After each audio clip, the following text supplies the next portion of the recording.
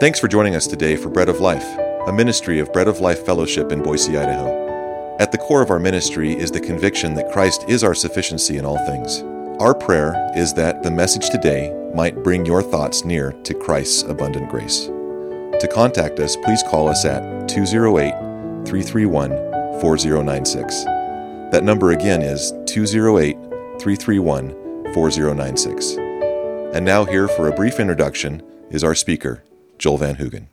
Today we begin a consideration of Hebrews chapter 12, verse 3, but before exploring this passage, after time of reviewing the setting of the context for the message, I take a moment to address how we should think when a servant of God falls into such a sin that it disqualifies them from ministry and puts them out of the race. Our hearts should be broken for them for a loss greater than we can imagine. Verse 3 again, "For consider him who has endured, or that endured, such contradiction of sinners against himself, lest ye be wearied and faint in your mind." Some of you might say, who endured such hostility. Others will say such opposition. We'll stick with the word contradiction, and I'll explain it to you a little bit later here. The life of the Christian, as we've been looking at this passage, beginning in verse 1 of Hebrews chapter 12, the life of a Christian is compared to a long race that is to be carried out with endurance as we spur ourselves on to finish the race. And as we've said before, it's a race against the clock. It's a race so that in our short lifetime, we could live to impact others with the love and the saving work of Jesus Christ. We are to run this race and carry out this race with endurance, first learning to throw off all of those elements in our life that are simply governed by our own self-interest. We are to throw off all things that are only regulating our life by our own self-interest and not regulated by a life that we want to live to give glory and honor to the Lord Jesus Christ. That's the weights. And we're to throw off those personal sins, those besetting sins that naggle their life way around our lives and wrap around us and inhibit us in running freely this race to make Jesus Christ known to as many people as possible. We're to run this race looking at Jesus Christ. We're to run this race really not for our own interest, for Christ's interest. And Christ's interest, we're told in verse 2, was for the joy that was set before him. And as we said last week, the joy that was set before the Lord Jesus was the prospect of the reward of gaining for himself us as his precious treasure, of gaining for himself lost men and women for whom he died. And we run the race with him in order to gain for ourselves reward, to gain the reward of a crown, Paul says. And then Paul says that the crown is those he wins to Jesus Christ.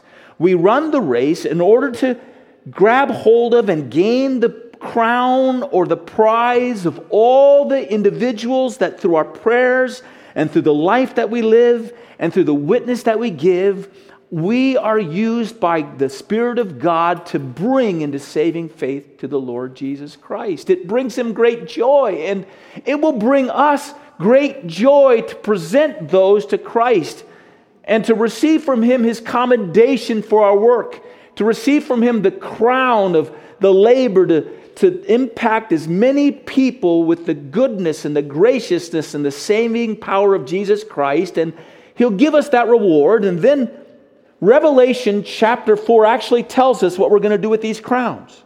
It says that we're going to come into the presence of the Father and of the Son as the holy angels gather before him and they worship him. And as they cry out, "Holy, holy, holy," before his throne, we're told that we'll take the crowns from off our heads and we'll cast them at his feet. We'll say, "Not unto us be glory and honor and praises, but unto you be glory and honor and praises forever and ever and ever." And that's what we'll do with our crown. That's what we'll do with the prize that we'll receive from running the race faithfully, racing against the clock, beating back our own physical impulses to find the avenues of escape and only self-pleasing, instead living and driving ourselves onward to please Him and to bring to Him as many as possible. And Paul actually says, in light of that prize, that he beats his own body so that he might finish that race. In fact, let me read you that passage. It's in 1 Corinthians 9, verses 26 and 27. And the reason Paul does this, by the way, and I'll preface what we're going to read in 1 Corinthians 9, 26 and 27, is Paul wants that crown. Paul wants that reward. Paul wants that prize. He wants to leave for himself the prospect, the joyous, unending prospect of delighting in the Lord Jesus by taking the crown that Jesus gives him and throwing it at his feet and seeing in the eyes of the Savior the joy at all that he had done to bring as many as possible to him. Just prior to this, Paul says in 1 Corinthians 9:19 that earlier in 1 Corinthians, Paul says, don't let anyone enslave you. And then in 1 Corinthians 9:19, Paul says, I enslave myself, or I make myself the slave of others in order that I might win the more, in order that I might win as many people to Christ as possible. He'll say, to the Jew I became a Jew, to the Greek I became a Greek, to the weak I became weak, to the strong I became strong. I did all that I could in order to win as many as possible. And now he speaks of this ongoing effort. He says in verse 26, 1 Corinthians 9, therefore I run thus, not with uncertainty. Thus I fight, not as one who beats the air, but I discipline my body and bring it into subjection, lest when I have preached to others, I myself should become disqualified. Now here's an important thing here. He says, I don't want to become disqualified. And the question is, what is Paul referring to in this disqualification? Is he speaking about losing his salvation? Being disqualified from heaven? No. He's not losing his seat in heaven one day. It's the loss of the prize. It's the loss of the reward. It's the loss of the crown, of the reward of all that he'd done in preaching to others and bringing others to Christ, and all that he would have of that labor and that work, it would be able to use to worship Jesus, to cast in wonder forever at the Lord Jesus' feet in honor and praise. And Paul has labored through many trials in order to gain that crown. And Paul was not about to risk the loss of that reward by conceding to sins that would drive him out of the race and finishing the race. And so Paul is ready to command his body and to control its instincts and to actually, he says, beat its body in order that it might continue on in the race until the race is concluded, so that his body would cooperate with his pursuit of enhancing his unending worship and unending enjoyment, his unending enjoyment of the Lord Jesus Christ in heaven. Just this last week, a well-known pastor, seminary professor, conference speaker, who has had a wonderful place of ministry and impacted a number of people and has begun to establish himself with a certain level of national renown, was discovered to have been carrying on an illicit relationship with someone other than his wife. And as a result, he was immediately removed from his ministry. He was immediately removed from his pulpit. I watched as a number of people that knew him and were friends of him begin to interact with one another and speak about this and try to reconcile what has happened and make sense of his ministry in light of this horrific failure, and in a sense try to salvage in their minds all that he accomplished, because he had done a number of wonderful things. And you can imagine how sad it was for them, and their instinct was to stack up all the good that he had done and all the important things that they'd even learned from him, and to remember them and not to devalue it because of what he had done. And there was a sense in which they were adding up the rewards that he had acquired through his work, and basically were asking, wasn't all that past work a good thing? Wasn't it all valuable? And doesn't this need to be taken into account when we are judging him now? And maybe we shouldn't come down too hard on him because of how God had used him, and we shouldn't discount his life because of what he had done through the Lord Jesus in the past and for the Lord Jesus. Actually, as this was being listed before me, what happened in my mind was that it became all the more grievous. It became all the more sad. The loss to this individual, this man himself, was in my mind becoming more and more immense. To my way of thinking, this accounting only underscored the great tragedy that this individual had brought upon himself.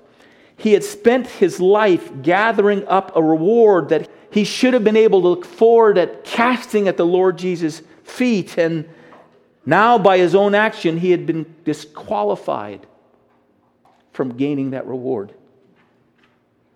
It's not that he lost heaven by his sin, but the eternal loss, the incalculable loss of a prize that he could have laid at the Lord Jesus' feet as a part of his everlasting worship. Others said, well, God can use him again.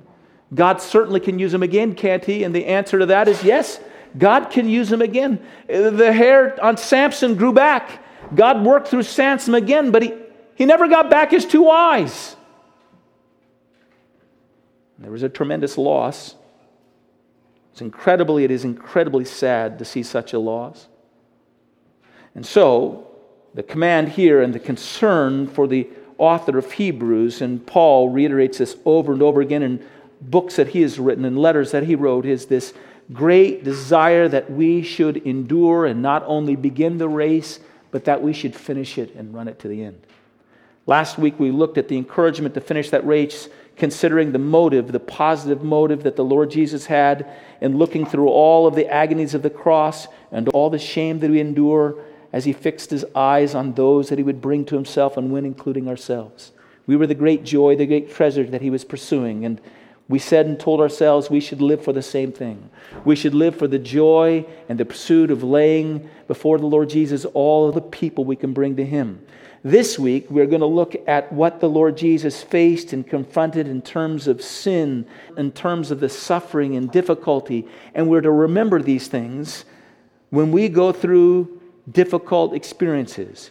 We're to remember these things, the grief and the hostility and the bone-wearing, soul-crushing experiences that Christ endured for that prize and for that thing that he counted for such a joy, for you that he counted with such a joy. You're to keep it in your mind when you face great opposition, when you feel and begin to feel the cost of the struggle to live for the Lord Jesus Christ.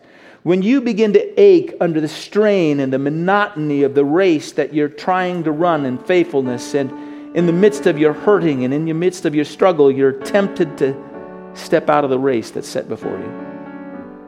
You're to remember that Jesus leads you in this race, that he presses on before you, that he presses through contradictions of life set against him, and that we're to follow him doing the exact same thing.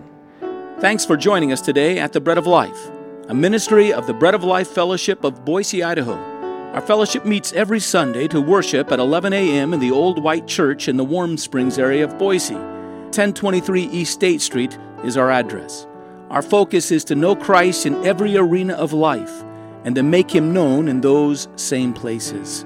For a copy of today's message, you can call us at 208-331-4096, or you can go to our website at breadoflifeboise.org to learn more.